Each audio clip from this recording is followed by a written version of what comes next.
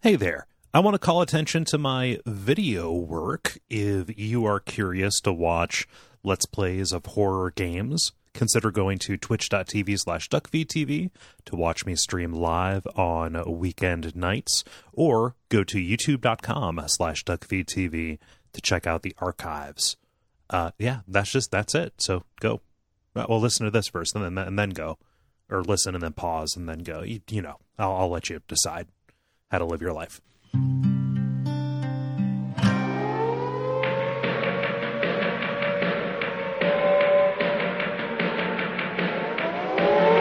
Welcome to Radio Free Midworld, a podcast about the Dark Tower series of books by Stephen King.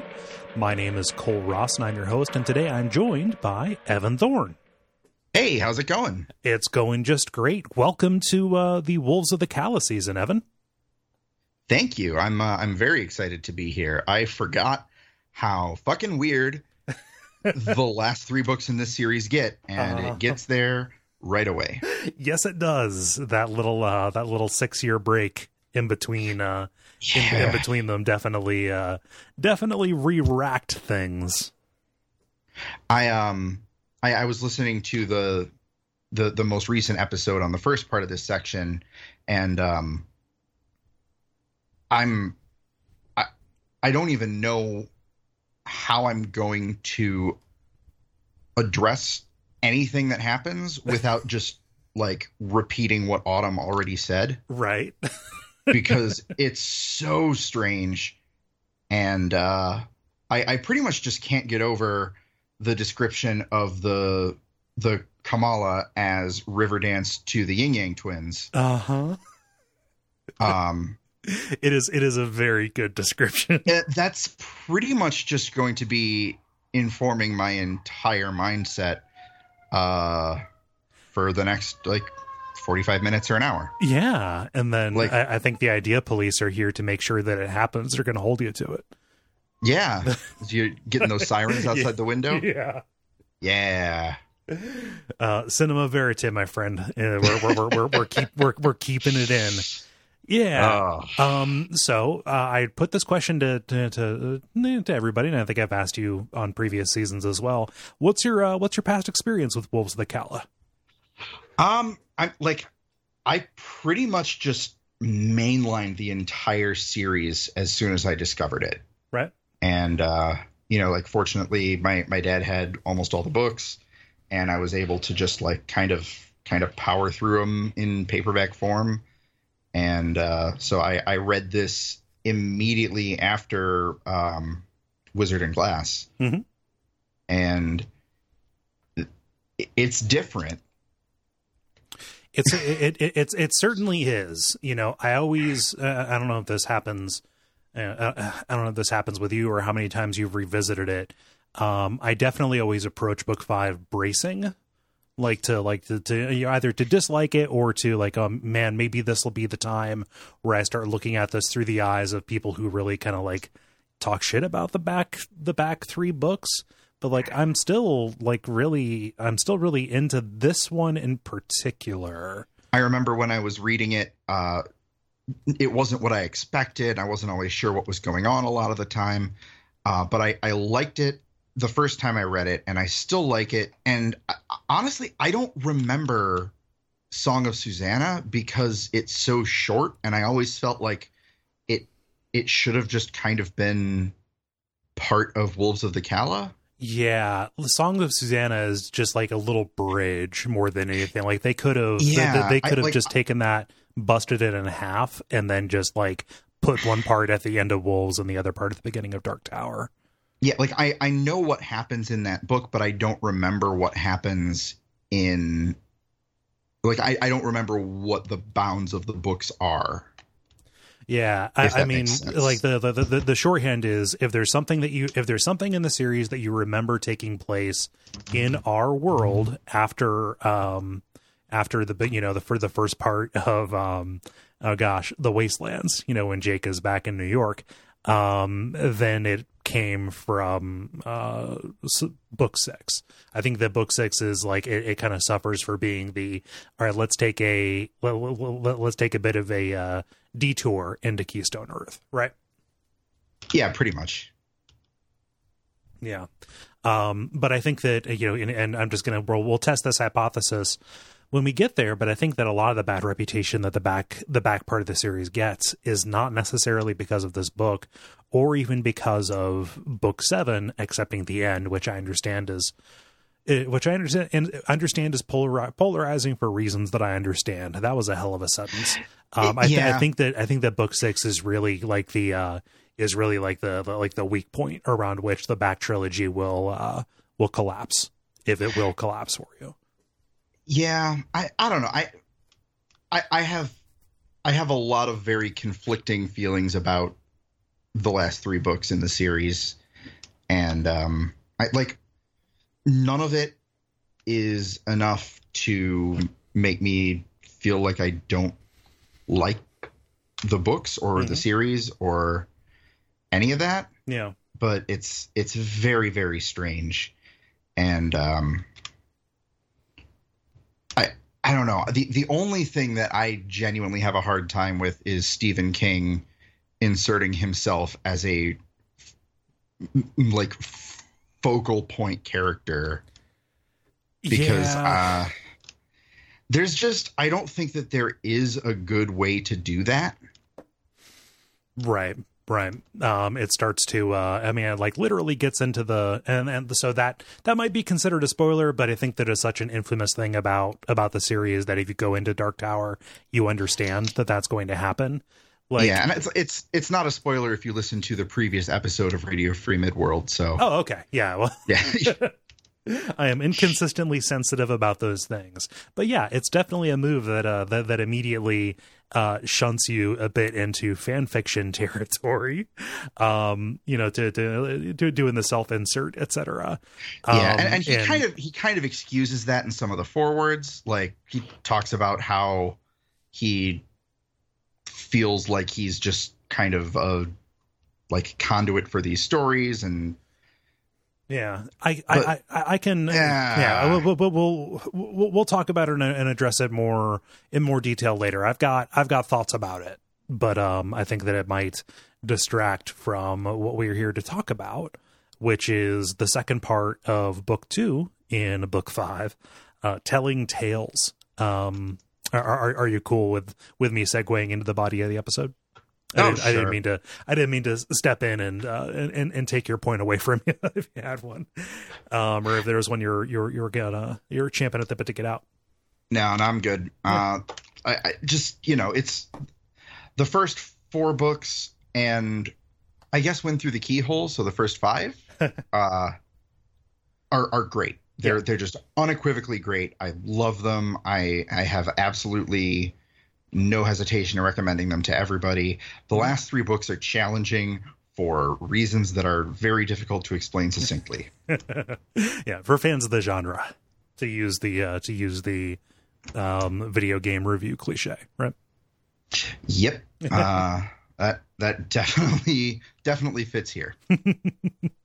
Yeah. So last time we sat around and we listened to Donald Callahan, the old man, I think is what they call him, old father, Per Callahan, kind of give his history of what happened after he left Salem's Lot at the end of the book called Salem's Lot. How he went to New York and started working at a shelter and dealt with his alcoholism, and then ultimately discovered that he is surrounded by goddamn vampires still and again and forevermore. And so he took to the highways in hiding after losing someone dear to him, kind of going in and out of different Todash versions of the United States before working his way back. Along with that story, we also confirmed that, yes, indeed, Callahan has the dreaded Black 13, that most terrible of the Bends of the Rainbow, beneath his church, and it is one of the many, many forces that are making this otherwise idyllic stay in what sounds like a very nice place, far more fraught than I think our gunslingers would hope it would be. So we begin this section with the humorously titled The Tale of Grey Dick. We have 23 days until the wolves come, and Roland is at the Rocking Bee with the Eisenharts to inspect some weapons. Like, I know, like Roland, he's inspecting some weapons that Eisenhart inherited from, I can't remember who. It was like it was kind of funny. It was like it was like my dad and his dad, and then his dad going back, and then he counted out like 7 fingers, like just that, like that many generations of his family. These guns came down, and he is just brokenhearted. That Roland looks at them and says, "Yeah, these things would probably hurt whoever shoots them more than they would hurt whatever you pointed them at." Yeah, they're these guns that he's incredibly proud of, and it's like being really, really proud of. I was trying to come up with an analogy, and all I can come up with was just like some really shitty guns. just imagine that that Eisenhart got dunked on real hard at Antiques Roadshow. You know what this podcast has been missing is Antique Roadshow references. Some people are really unhappy with how unfocused these episodes are. Oh well. Yeah. But to those people, I guess I'm sorry. Yeah. I am not going to be part of the solution. Yeah. I wish we could make you happy, but shrug. Yeah. Roland is like, I remember that he's kind of talking shit about these guns, but he's more concerned with, Susanna being demon pregnant. Yeah, with the incipient demon that is inside one of his best friends, and somebody, not more importantly, but as importantly, a person who he's going to be relying on has a little demon baby inside of her. She's got the chap, right? Yeah, and the word chap is just totally bringing me back to Rose Madder. Was it Rose Madder?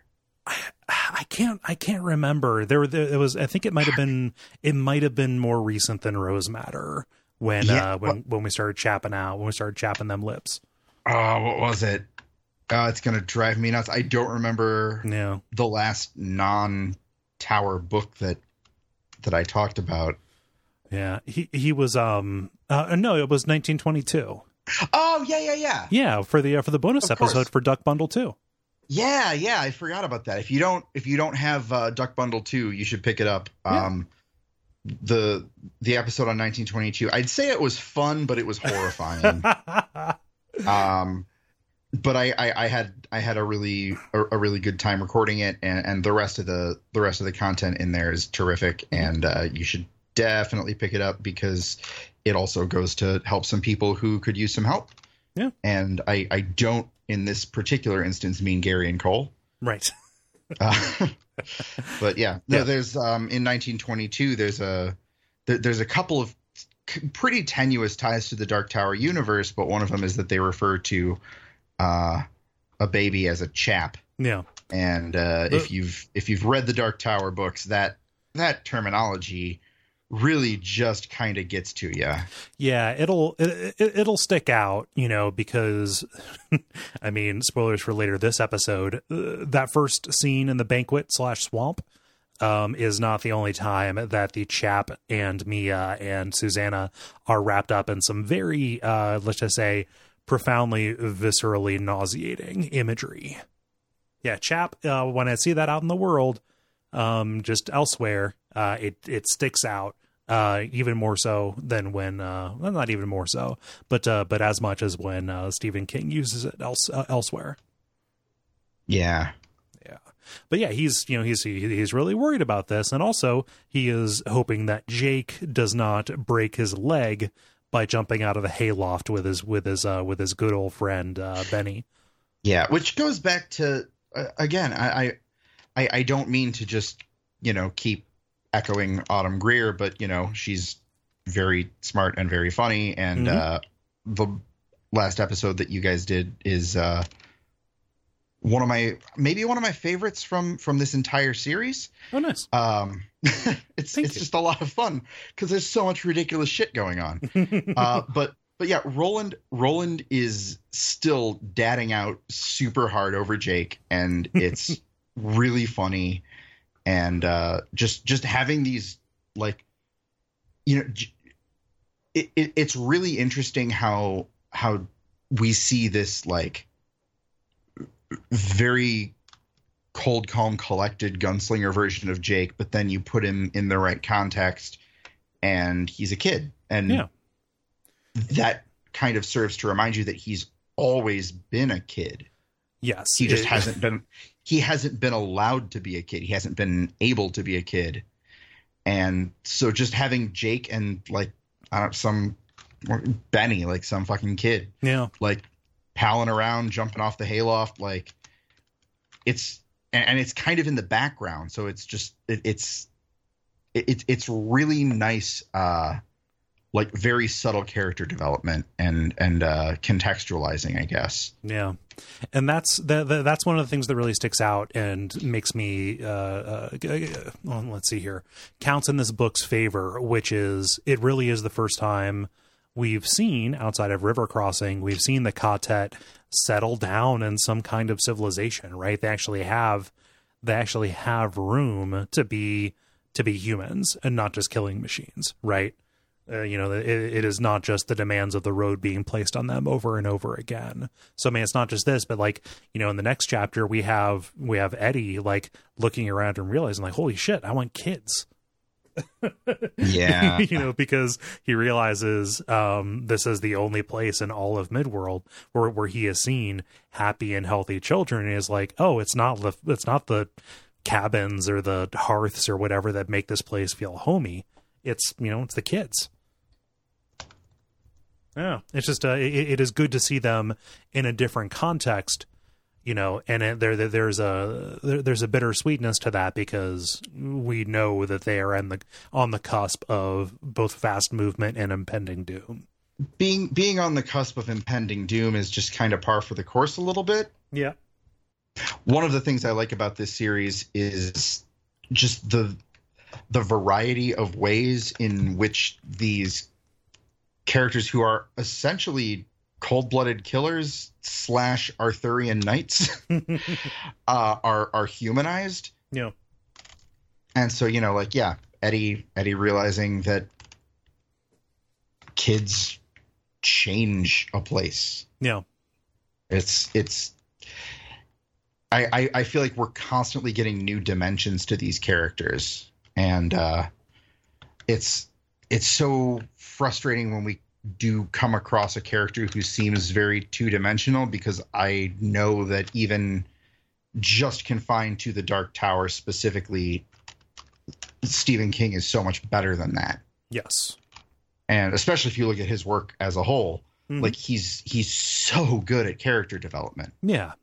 Almost, I would almost argue that character development is his greatest strength, even more than atmosphere or horror or and anything that he's generally known for. Like, all of that he's great at, but it hinges on characters. 100%. Yeah. And something that we get by going to the Kala is we do get, a wider expanse to let them develop. Like, initially, we think the Eisenharts are going to be just as bad as any of the others in the town who are standing against the wolves, right? Like, we have Overholzer, the big man on campus, who is more interested in protecting his farm or his ranch, than actually, upsetting the status quo and saving people's lives. However, like, just over this chapter, we get a really good picture of the Eisenharts as, like, decent people who have a complicated situation going on. Yeah. So like, right now they're, like, as it stands, specifically, the male Eisenhart, whose first name I forget, is still against fighting, but, Roland is like, yeah, we can see eye to eye. You're like, you're not a dick. You're reasonable. Yeah. Like, there's definitely some, like, for lack of a better term, there's a little bit of dick measuring.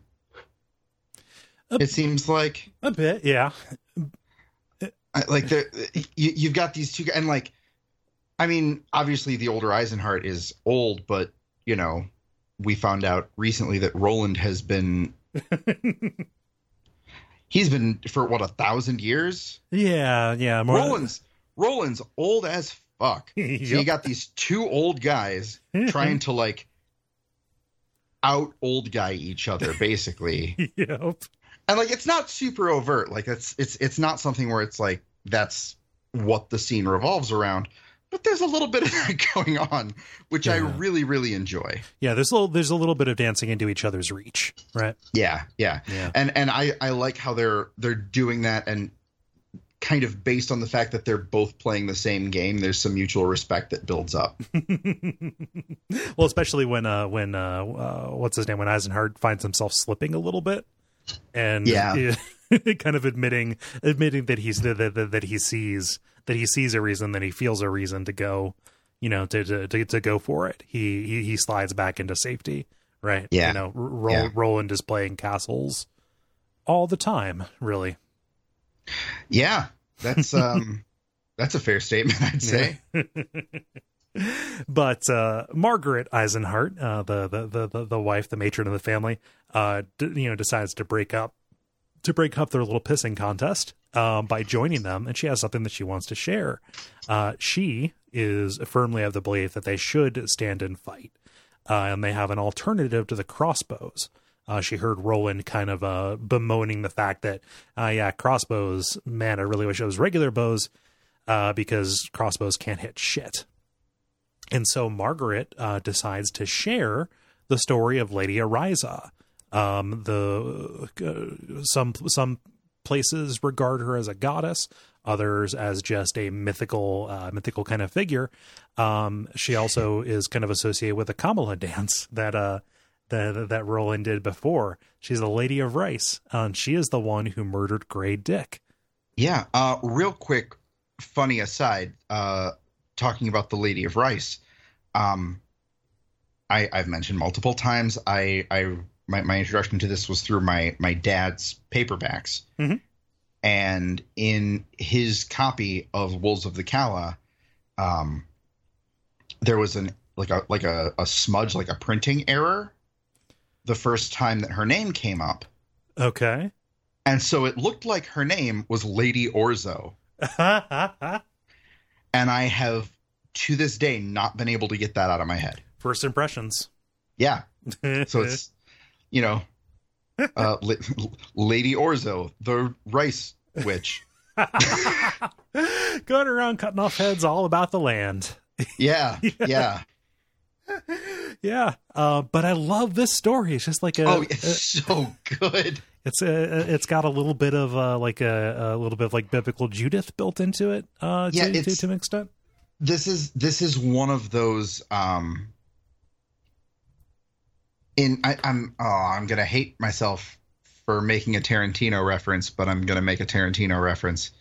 At the beginning of Kill Bill Part 1, mm-hmm. when they just have the slide that shows the revenge is a dish best served cold, mm-hmm.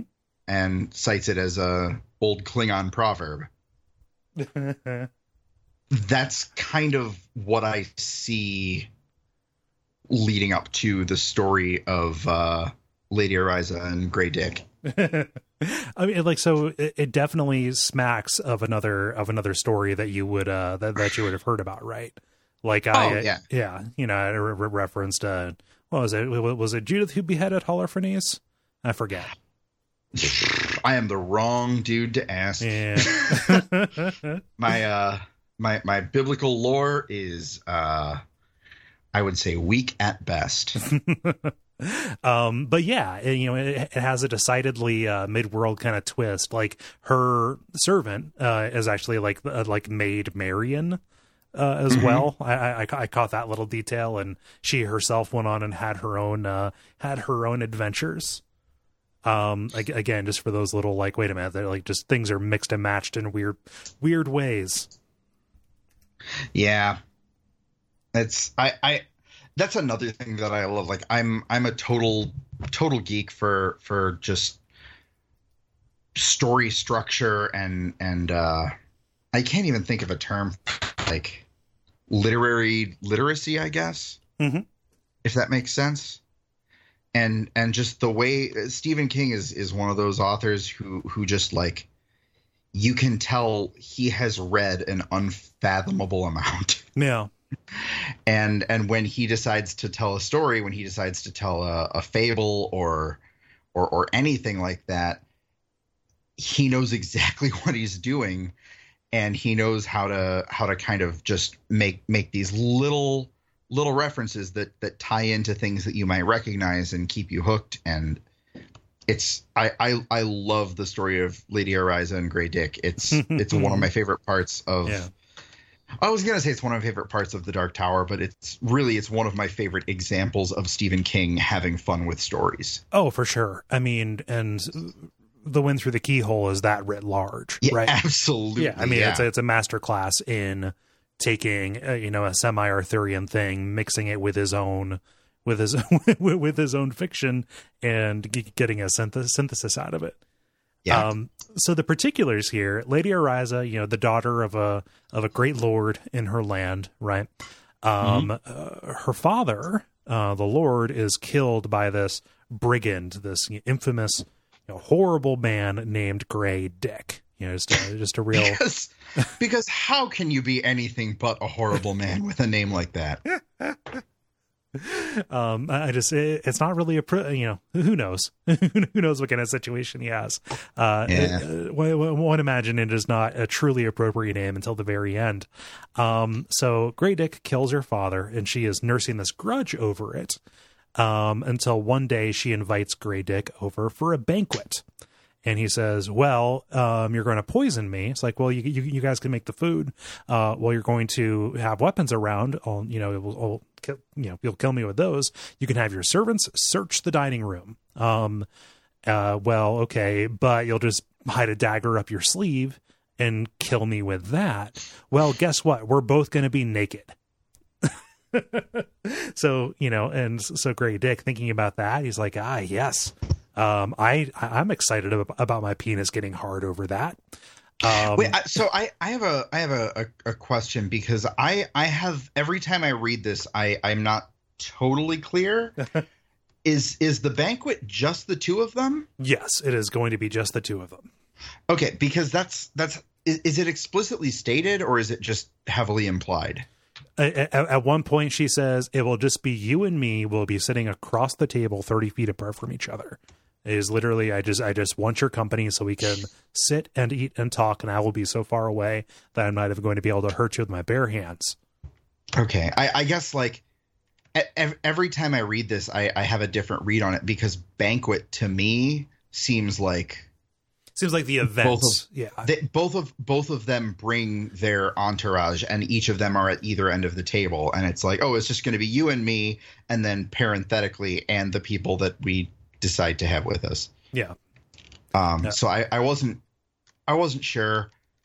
I'm gonna go ahead and trust your interpretation, and we'll call that canon and move on. Yeah.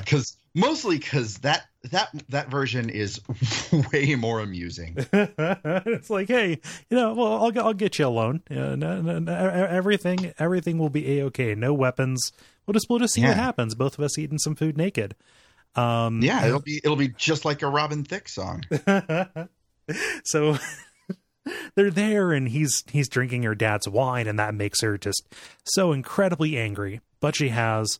I was about to say, but she served it. Yeah, she did, but she's got to keep the ruse going. She's got she's got an ace up her sleeve, a sleeve that she is not wearing, which is the fact that over the past few weeks she has taken a plate and she has sharpened the edge of it. And is it by any chance a blue plate? Yes. Or one might even say it is a for special plate. Interesting. Yeah. Echoes. Yeah. That actually should not be surprising. No. Coincidence is canceled. At all to anyone at this point. Coincidence is canceled. Yes. Yeah. Absolutely. Yeah. So she takes the sharpened plate and she throws it like one of Xena the Warrior Princess's chakrams Yeah. She hurls this. It decapitates Grey Dick. It doesn't just cut his head off, like Odd Job style. No, it carries his head all the way into the foyer and it bounces off of the wall. Yeah, as plates are wont to do. Yeah. She throws it, and with that throw, she kind of cemented herself as, a great defender, right? She takes her glass of wine and toasts the body and issues a curse. May your first day in hell last 10,000 years, and may it be the shortest. Which is, I mean, like, that's up there with just best toasts to give. It's pretty good. That's up there with, like, here's to you and here's to me, and if we should ever disagree, fuck you, here's to me, or however it goes. It's like that. Yeah. But on some next level shit. Yes. I file it away. I've got two kinds of toast. I've got 2 books of toast, one for weddings and one for villains. Yes. Cole, I have to ask. Yeah. How many villains do you encounter in your day-to-day life as a podcaster in Cincinnati? None right now. However, guess who? You're laughing now. Guess who's going to get the last laugh when he comes across one, and he knows exactly what kind of bon mot to lay out over a Sauvignon Blanc. Oh God, that's I can't even say you're wrong, and now I feel like I need to find at least a couple of toasts to have in my pocket just in case. Yeah. Fuck, I started out joking, and now you've got me. Yeah. Well, so the last thing you want to do if people are banging their glasses with their silverware and saying speech, last thing you want to do is get up there and start rambling like I'm doing just now. You got to walk in the room knowing how you're going to close. You don't open your mouth lest you know the shot, as they say in Glengarry Glen Ross. Yeah. No, just a little bit of life hack. Yeah. If real quick, I just want to take a second to plug the Duckfeed Patreon. If you pledge at, I forget the level, but there's a certain level where if you pledge at that level, you will get life coaching lessons from Cole Ross. See, here's my problem. I'm giving these nuggets away for free here on the show. Cole's life coaching series is called Just in Case, Shrug. That couldn't hurt.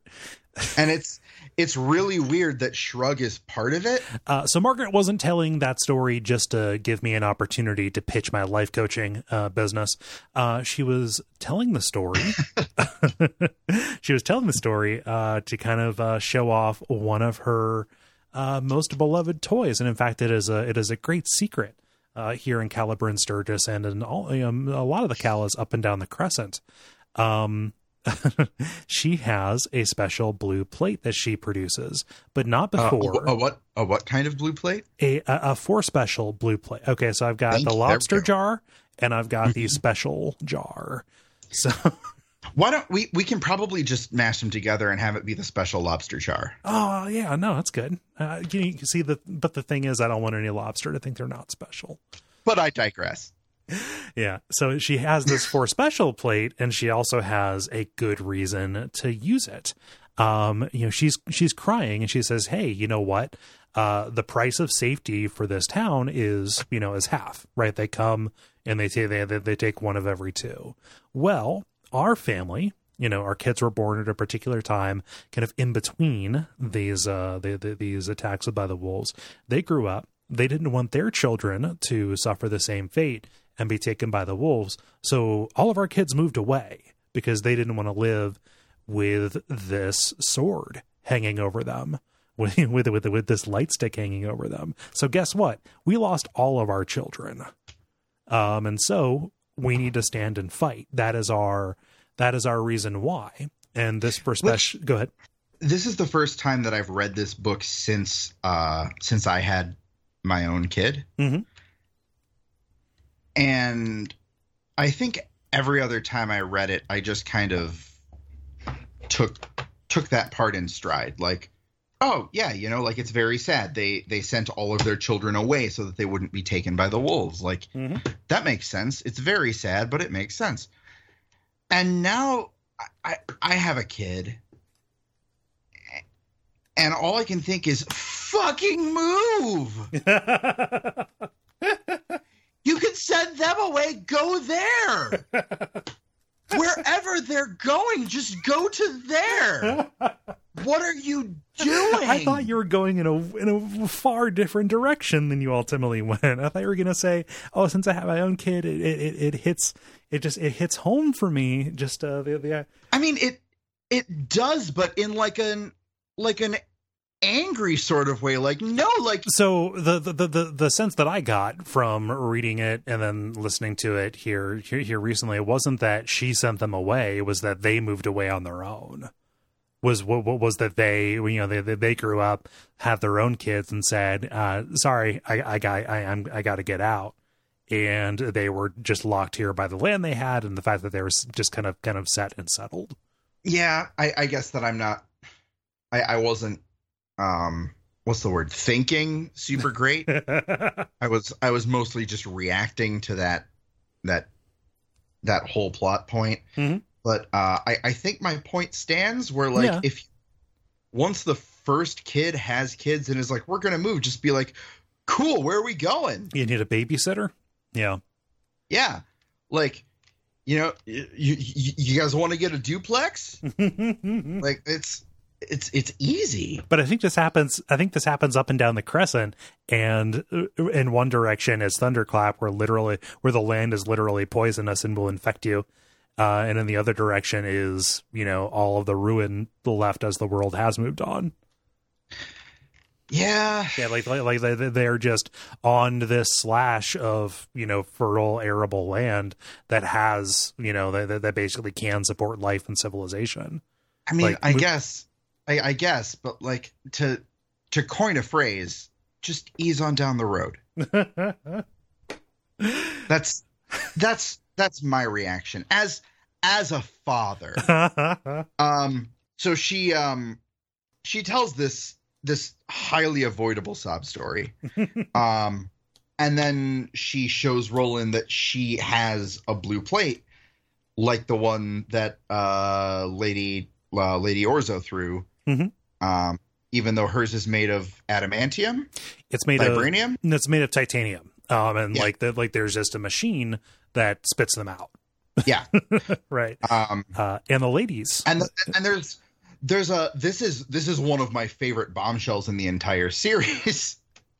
It's that the women have a secret society where they learn to fucking throw murder discus. Mm-hmm. Yeah, it's what the fuck? Why is that not a more common plot point? That's fucking great. It is fantastic. Like and so like Roland is delighted to hear this, not just because his main squeeze is the best, the best at throwing these. Rosalita is all pro at this. But just kind of like, oh, this changes everything. Why am I looking at this shitty nickel plated barrel shooter when we have And she shows like she puts a potato on the top of a scarecrow's head. No, it's not the potato. She walks to 50 yards away from a scarecrow, got a sharp root on the top of it, which I take as a bigger vegetable than a potato. And Roland's like, how about this? Puts the potato on. It gives the effect of like a shrunken head on it. Like, hey, at 50 yards, can you hit a potato with a frisbee? She shouts, Ariza. Throws it. It cuts the potato in half and it gets stuck in the barn door. Yeah, I'm sorry. I was just reading the show notes and got excited. Yeah, she puts I feel like a sharp root is probably like a celeriac, like a celery root. Maybe. I picture like a squash or something like that. Yeah. If a celeriac is not a celery root, please don't tweet at me. I'll find out eventually on my own. Yeah. But yeah, he replaces it with a potato, and she fucking pins it to a barn door, which is just fucking badass. But then she gets sad.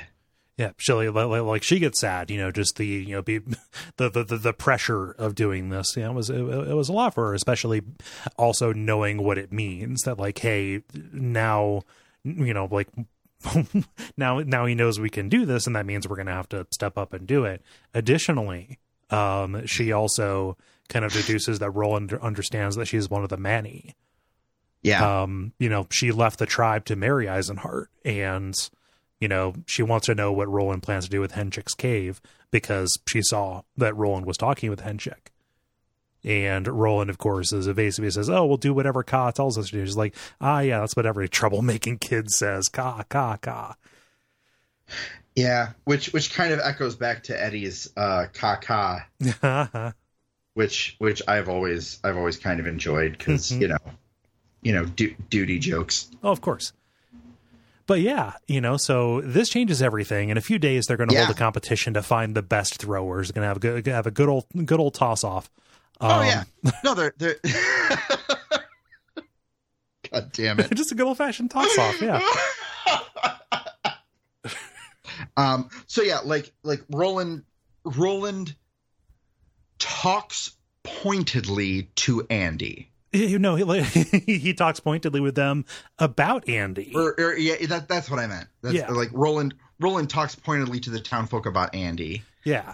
To get more information. He understands every robot is built with a purpose, but Andy's Order 19 doesn't really fit with that. Yeah. If Andy is from, many and many a back, and the wolves, as far as anybody knows, have only been coming around, for the past several hundred years, let's say, the past, several generations. Why would Andy know about the wolves? Why would he have insight into where they're coming and when? And so like this doesn't add up, and he leaves them with a fake plan, as he's looking at the drawn map that the kids made for him, like, hey, we're going to use the kids as bait. We'll put them in this dead end canyon, echoing the plan from Wizard and Glass, right? With the Thinny, and the Eisenhower's like, well, wait a minute, what the fuck? That's heartless.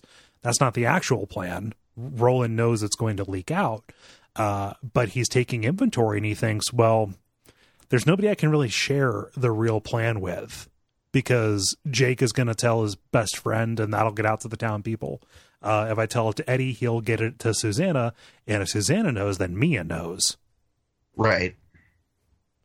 Like, this spells trouble, because ever since the Wastelands, they have been a tight-knit group of people who have shared thoughts like they share water. Yeah. And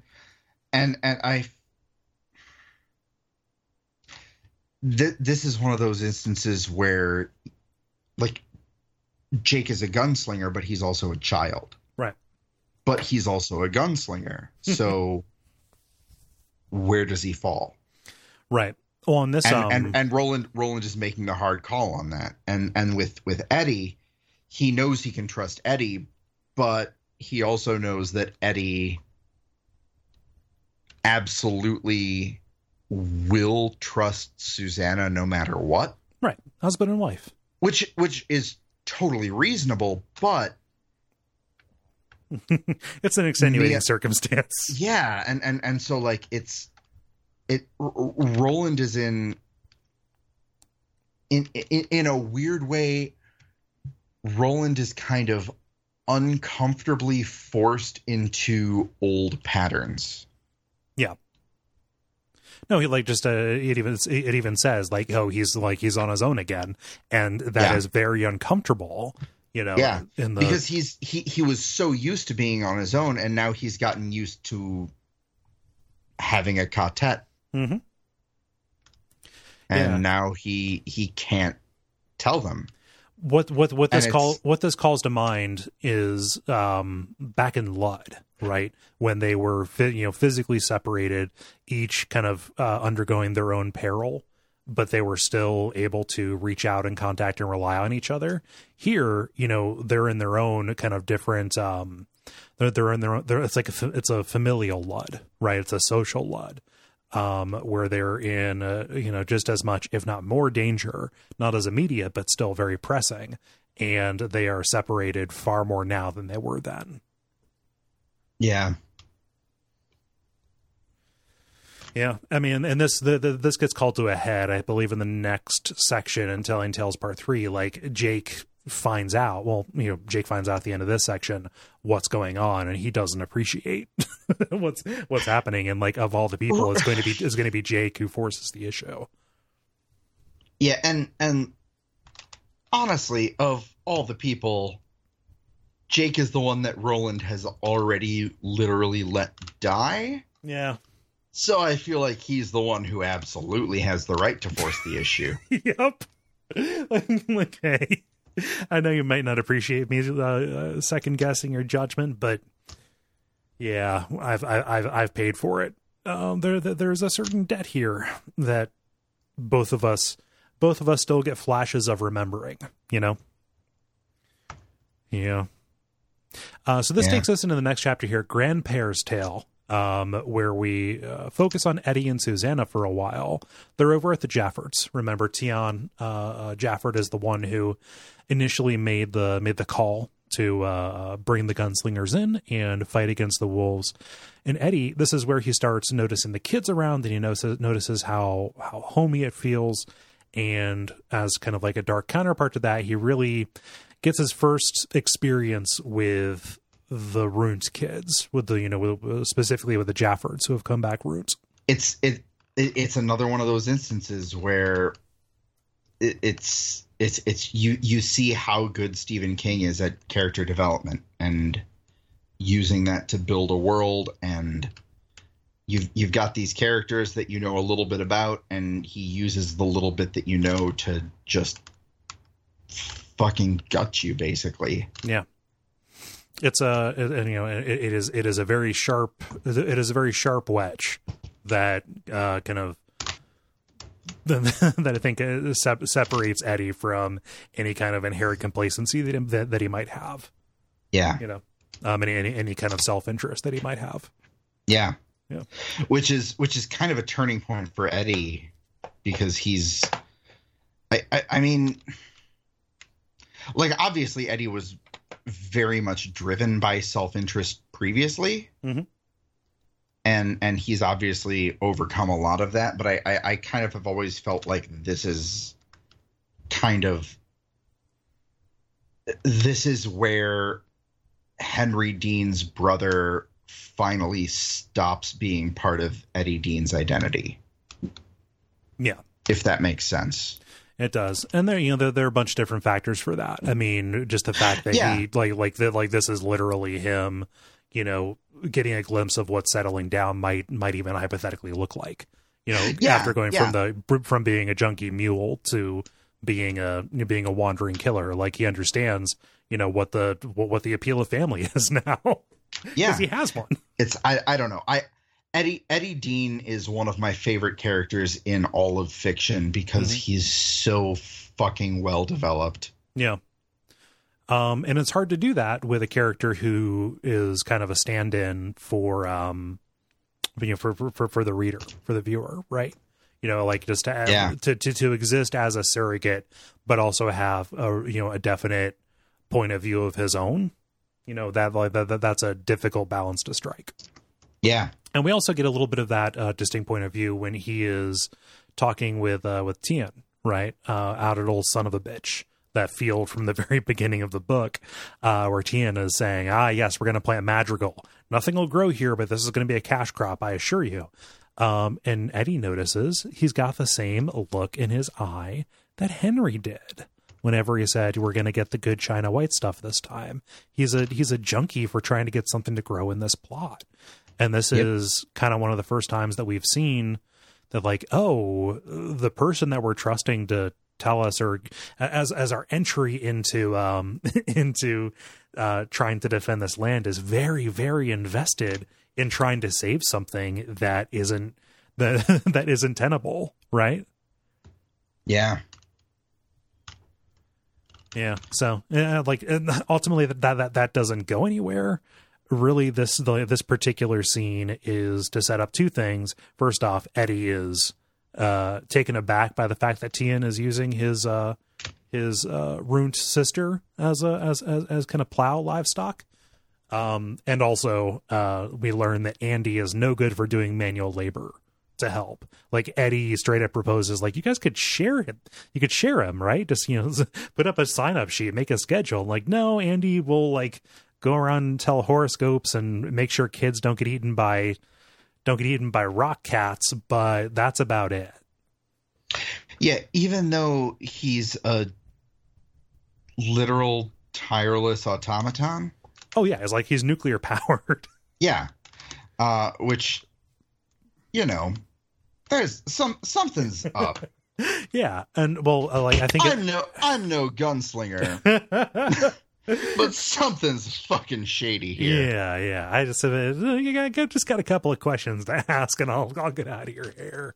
Yeah. And like in addition, I think Tien says, yeah, it's kind of strange because like he is fast and strong, and he will destroy something that threatens him. Oh, like, yeah. So I guess, yeah, like it's not a question of ability. No, he doesn't get his arms ripped off by Chewbacca. He rips off Chewbacca's arms. Yeah. See, he doesn't just have the sanctimonious voice, the I know something you don't. He's got a real ability to back it up by fucking people up. Yeah. Which, I mean, we should all be so lucky. So we also learn that Tien is resentful of Grandpere. What is it? It is his grandpa, who many years ago, like they don't even know how many wolves back it was. The one who saw the dead wolf. And that's really part of why Eddie is here, is to hear the story, right? To hear Jamie Jaffords' story. Yeah. What do you think of the introduction of the phrase "trum"? I mean, I can't think of a better word for what King is trying to get across. Mm-hmm.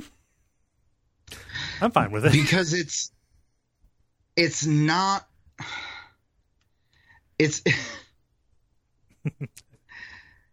Yeah. So the idea that is the sound that's in your head when you are fucking wasted and you have an idea and it's bad. Yeah, but you still want to go for it, and you need help, and you bring it up, and you're so into it that people around you who should know better are also into it. And that's how my roommate broke his hand punching a children's horse ride at a Walmart in college. Yeah, that's how we stole a keg from a frat party by moving it a couple of inches at a time. That's even better. No, it's just my roommate Josh in college, like he had Trum. The last time I read this book and also this time, like I can't not picture Josh. I feel like everybody knows at least one person who has it. Mm-hmm.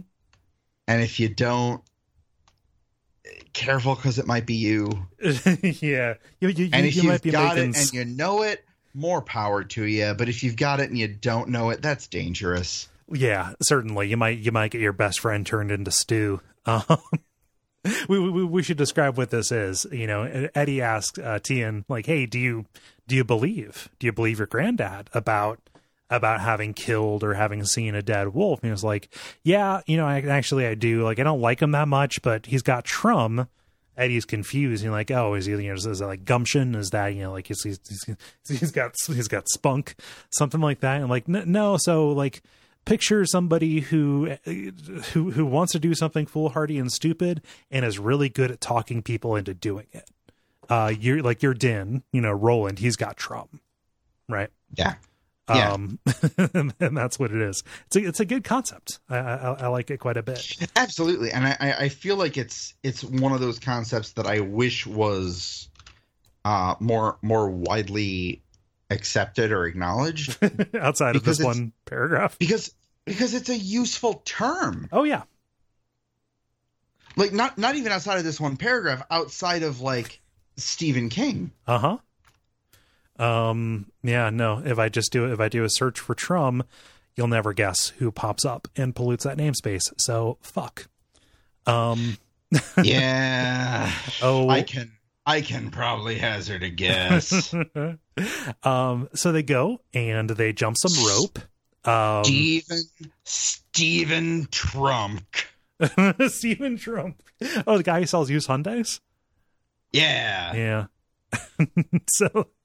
So they go, they play some, they do some rope skipping with the Jaffords kids. They have some dinner with lots of taters, and they sit down to hear the story, starting with the detail. And this is both told and written in a very thick accent. So it's very, I had to read it several times when I was making the notes, starting with the detail that Jamie, he didn't kill. You know, like he's not the one who killed the wolf. You know, like he may have said in the past, you know, just when he was drinking and playing the story up, like, yeah, I was when no, he wasn't. It was a fierce redheaded woman named Molly who did it. You know, who knows? And who doesn't know a fierce redheaded woman named Molly? Yeah. I don't know if I know a Molly. Weird. So the story goes. That is weird. Yeah. You probably should find one.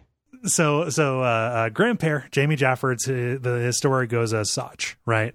The wolves came, they split into 3 groups. The kids were being kept in the basement of the store, run by the Took family, right? And so the wolves burned the store to the ground with their light sticks that create a fire that is only fed by water. Again, we're being fed these details, right? Jamie, sensing that there was nothing to lose and overflowing with Trum, said, well, let's gather up 4 or 5 people. We need to hit them back because this is unacceptable. They confront some of the wolves with their gray armor and their green cloaks, and the wolves deploy their sneeches. Remember, we heard about these drones that seek people out. Horrifyingly, hey, Evan, what do you think of the line where it turned one of Jamie's friends into stew within his clothes? No joke. That is one of the most upsetting, like, for some reason, every time I read this book, that is one of the most upsetting passages in any Stephen King book. And like, I'm including Rose Madder. I'm including 1922. I'm including any of the ones that made us uncomfortable. I'm including the eye scene in Dreamcatcher. I'm including it. Like, the idea of being turned into stew within your clothes. Maybe it's just me, but like, fuck. Yeah. We're not talking about being turned into Stewart. Like, you know, you're not being turned into 1/3 of the Flophouse. No, you're not being turned into an unfortunate Mad TV character. Right. No, you're being hit by a golden snitch and being liquefied. It's like something in like old D&D. There was there's something called the chunky salsa rule. It might have been Gary Gygax who said this. Like, yeah, if something happens to a character that would reduce their body to something approaching the consistency of chunky salsa, like, you don't have to roll to see how many hit points they would have taken in damage. Like, they're just dead. Right. That's a little bit approaches some of that, but stew definitely brings a little bit of more of the fat into the equation. I think. I don't like the idea of my connective tissues being rendered into a form of gravy. But it'll happen one day. Yeah. So Molly, pissed off, rears back, nails one of them on the head at the point where its mask meets its hood, And as she's reaching for another plate to fire off another one, she loses her arm, and in fact, she dies reaching with her one remaining arm for the plate that is in the arm that was cut off. Man, Which I want Molly's story. I was gonna say, let's just take a second to acknowledge how Molly is one of the most badass characters in this whole series. She doesn't miss a step. It's great. Yeah. Yeah. And Jamie is only able to he hides from the Sneetch, but it keeps hunting him down in a very tense scene. He's only able to save himself by using his crossbow as a kind of bat to knock it away. All right, I guess. Distant second place. The woman already did it better. Saved how many lives as opposed to just your own? Yeah. Jamie, you're a disappointment. Yeah, Jamie does his best. He tries. He makes an attempt, and we get the money shot. However, it is thoroughly denied from us. So we get the description, this the body is on the ground, and acrid and foul smoke is rising from it. He bends down to lift the mask, and Eddie is shocked, but he says, "Oh, it makes perfect sense. They can't be sure that all of the wolves are the same, but the revelation is whispered into Eddie's ear, 19 words that we're going to get a little bit later." The revelation is deferred, although by the details that we have seen, you could probably guess, even if you're not aware, as to what the true nature of these wolves are. Eddie's not surprised, and honestly, once I found out the first time I was reading through these books, I wasn't either.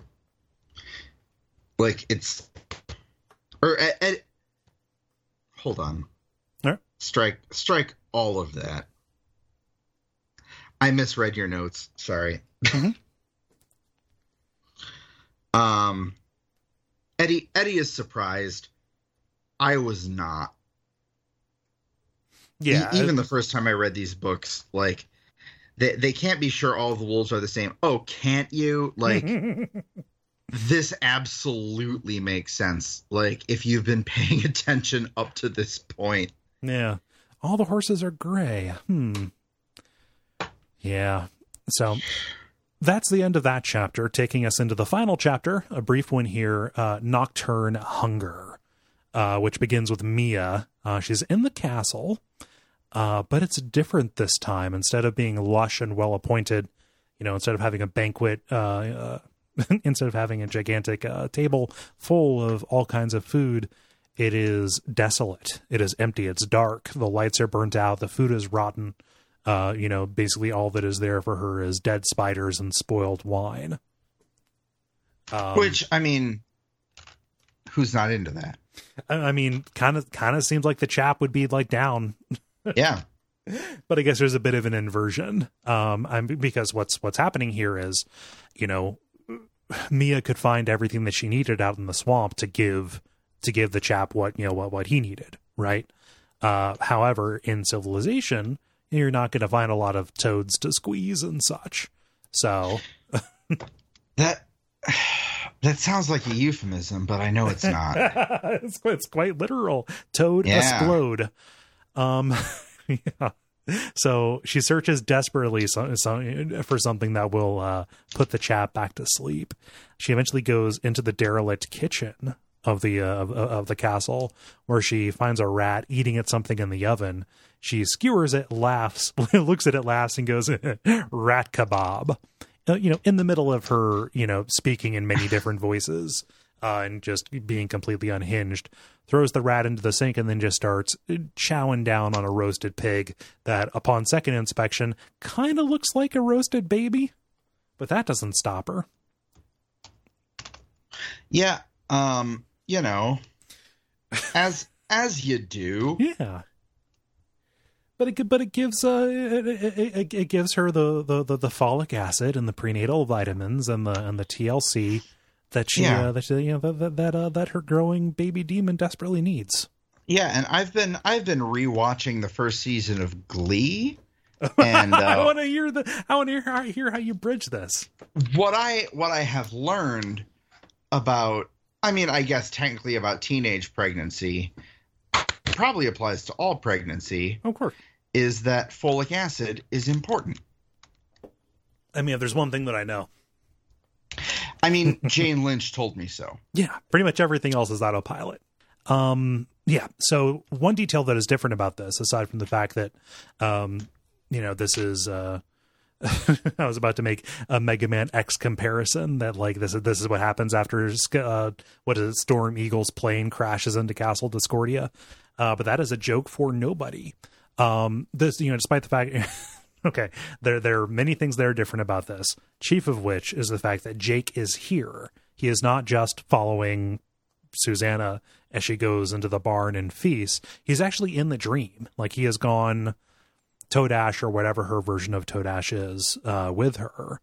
And also Mia looks and notices, and Jake notices too, that Mia is wearing a t-shirt that advertises the Dixie Pig, the best ribs in New York. Yeah. At Lexington Avenue and 61st Street. Yeah. Anybody who lives in New York, please go to the Dixie Pig, confirm the quality of their ribs. Yeah, of their rigs and their ribs. I'm sure that the ribs arrive on some kind of truck. The barbecue rigs and the ribs that come out of them.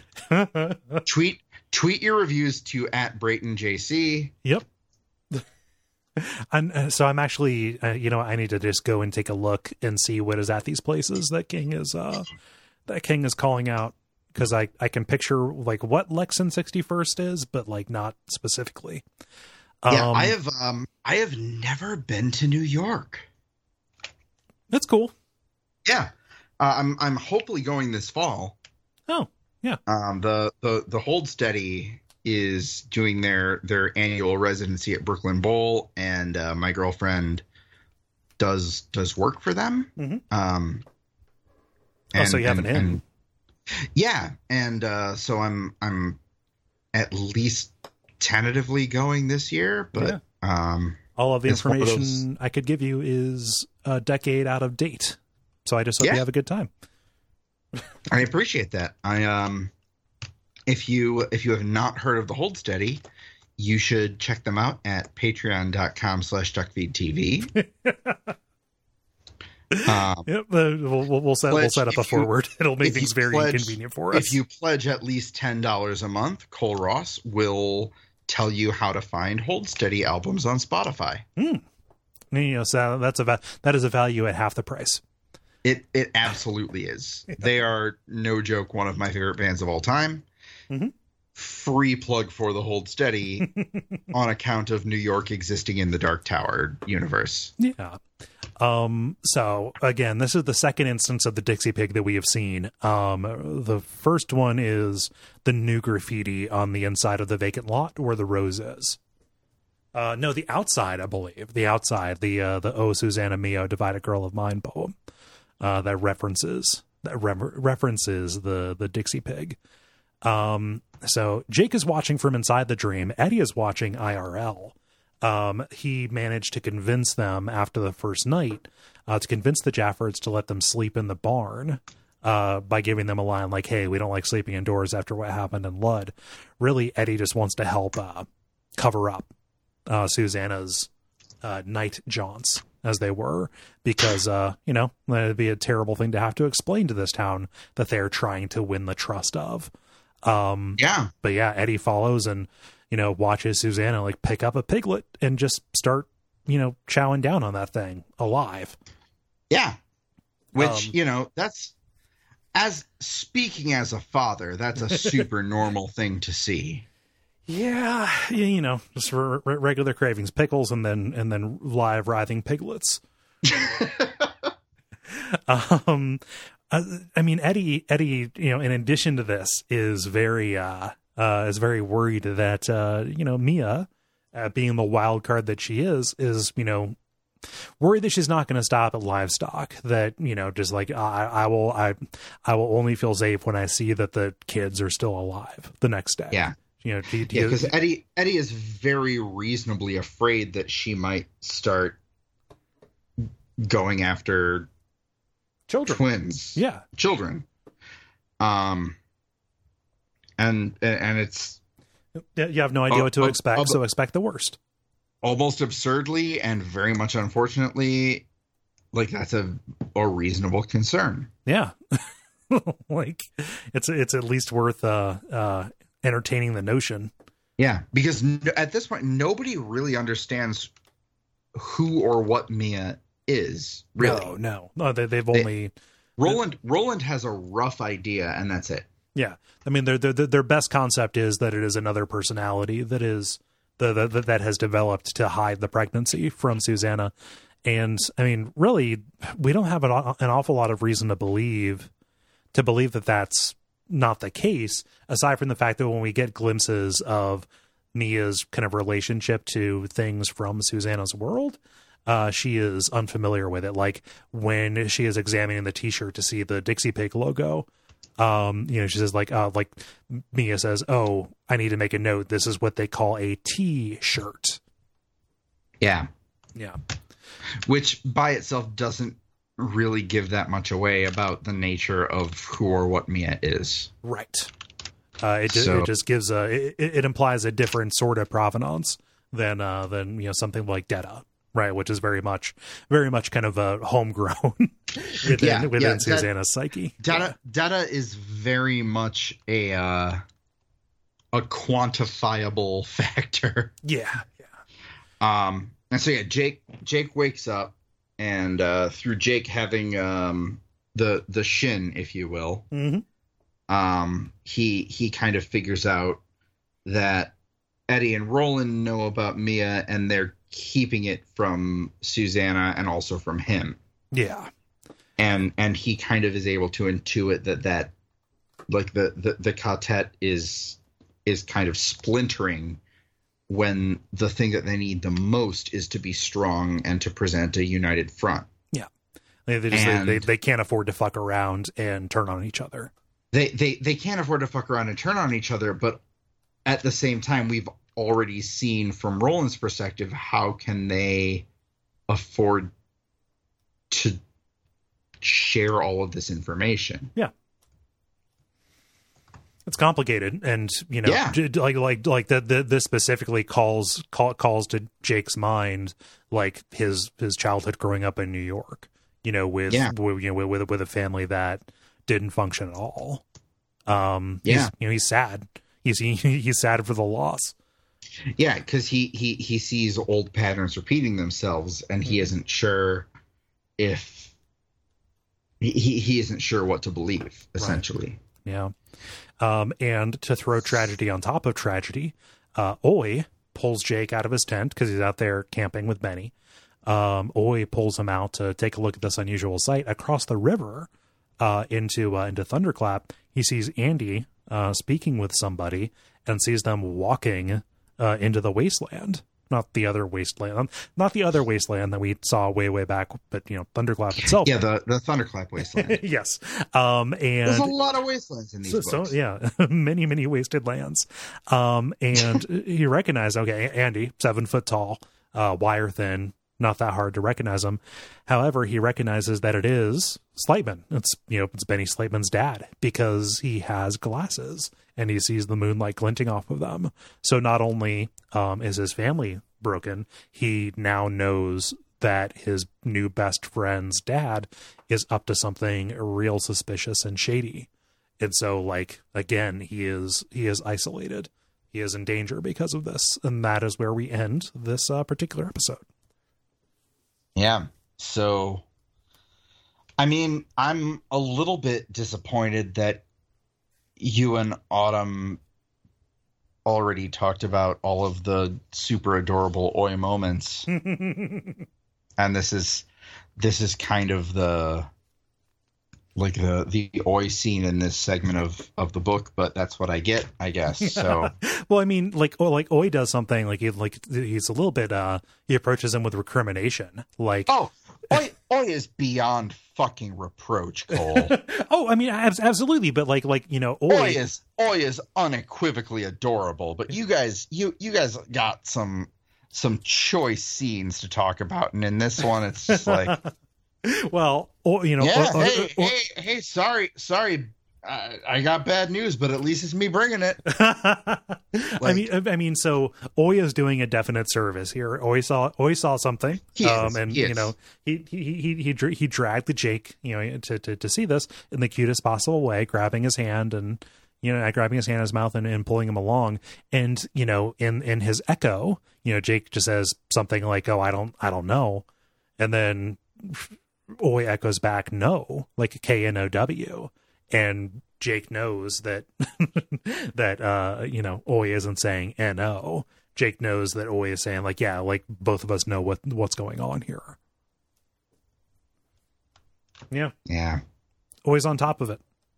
Yeah. And yeah, so that's that. Any final thoughts on this particular section, Evan? No, honestly, like I feel like I feel like you and Autumn kind of covered the whole lead up way better than I could have, and I feel like we kind of went over what happens in this section and what happens next. I don't really want to get into because it happens next. Yeah. So where can people find you, Evan? I am on Twitter at Mr_Harder. Like I'm on other social network stuff too. There's not really anything in particular I'm promoting right now. Okay. I guess I would just say that if you go to patreon.com/DuckFeedTV and join the DuckFeed Slack, you can find me in there as Mr. Harder, and that's a good place. I like it. Yeah. And you can find me at Cole Ross on Twitter. That's KOLEROSS. You can find me on the other shows here on duckfeed.tv, and I stream horror video games on the weekends at twitch.tv/duckfeedtv. It's a series called Hex Crank Live. I literally wore my Hex Crank shirt to work today. Hex Crank, the horror blog, was one of my favorite ideas on duckfeed.tv, and the Hex Crank Live video series has been consistently really enjoyable. If you are an adult who enjoys watching horror games on YouTube and doesn't just want someone to scream at you all the time,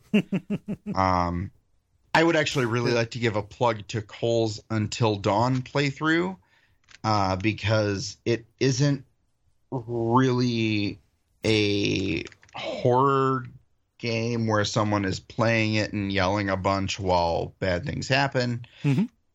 You've got someone who is analyzing the story and various implications, and just kind of gleefully accepting that horrible things are going to happen to these despicable teens. They're going to get what's coming to them. Yeah. Yeah. And it is just wonderful.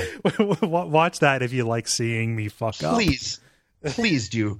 Also, yeah, it is not a great example of playing a video game, but it's a really, really fun thing to watch. And I cannot endorse it highly enough. It's great. I love Hex Crank. I love Duckfeed. Cole, you're great. Oh. Gary isn't here, but he's all right. Cool. Duckfeed.tv. Just check it out. Thank you. Yeah, so I believe that is everything. We will be back in 2 weeks with the remainder of the Telling Tales portion of this book. But until then, long days and pleasant nights.